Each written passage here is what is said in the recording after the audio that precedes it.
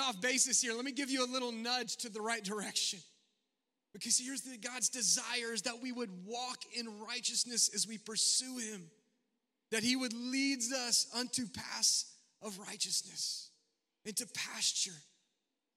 But if you and I are not careful, what happens is we wander in our faith in our life. And so we need the Holy Spirit to provide course correction for us. And you know how to make course corrections in your life? See, oftentimes when we're off basis, you know what God does? He reveals the truth of his word in our life. In other words, he gives us the coordinates we got to follow. He gives us the course correction.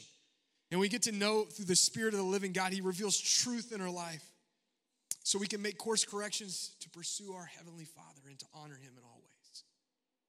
Some of you in here, because I've been in that season of my life, you're like, God, I need a course correction. I've gotten off from pursuing you and making you my first love, and I need a course correction.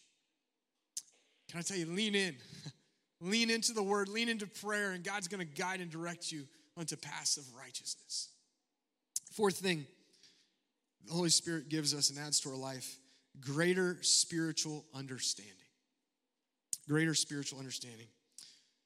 Jesus says this, he says, but when the Spirit comes, whatever he hears, he will speak, and he will declare the things that are to come.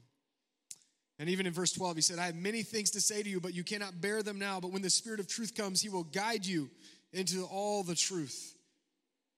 See, when the Spirit of God resides in us, when we are followers of the Lord Jesus Christ and the Spirit indwells within us, he guides us into understanding and the discerning of his word and his truth.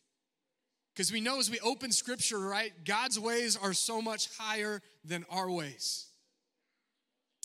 But through the Spirit, we can discern things that are to come, things that are richer, or more powerful for us to understand. God's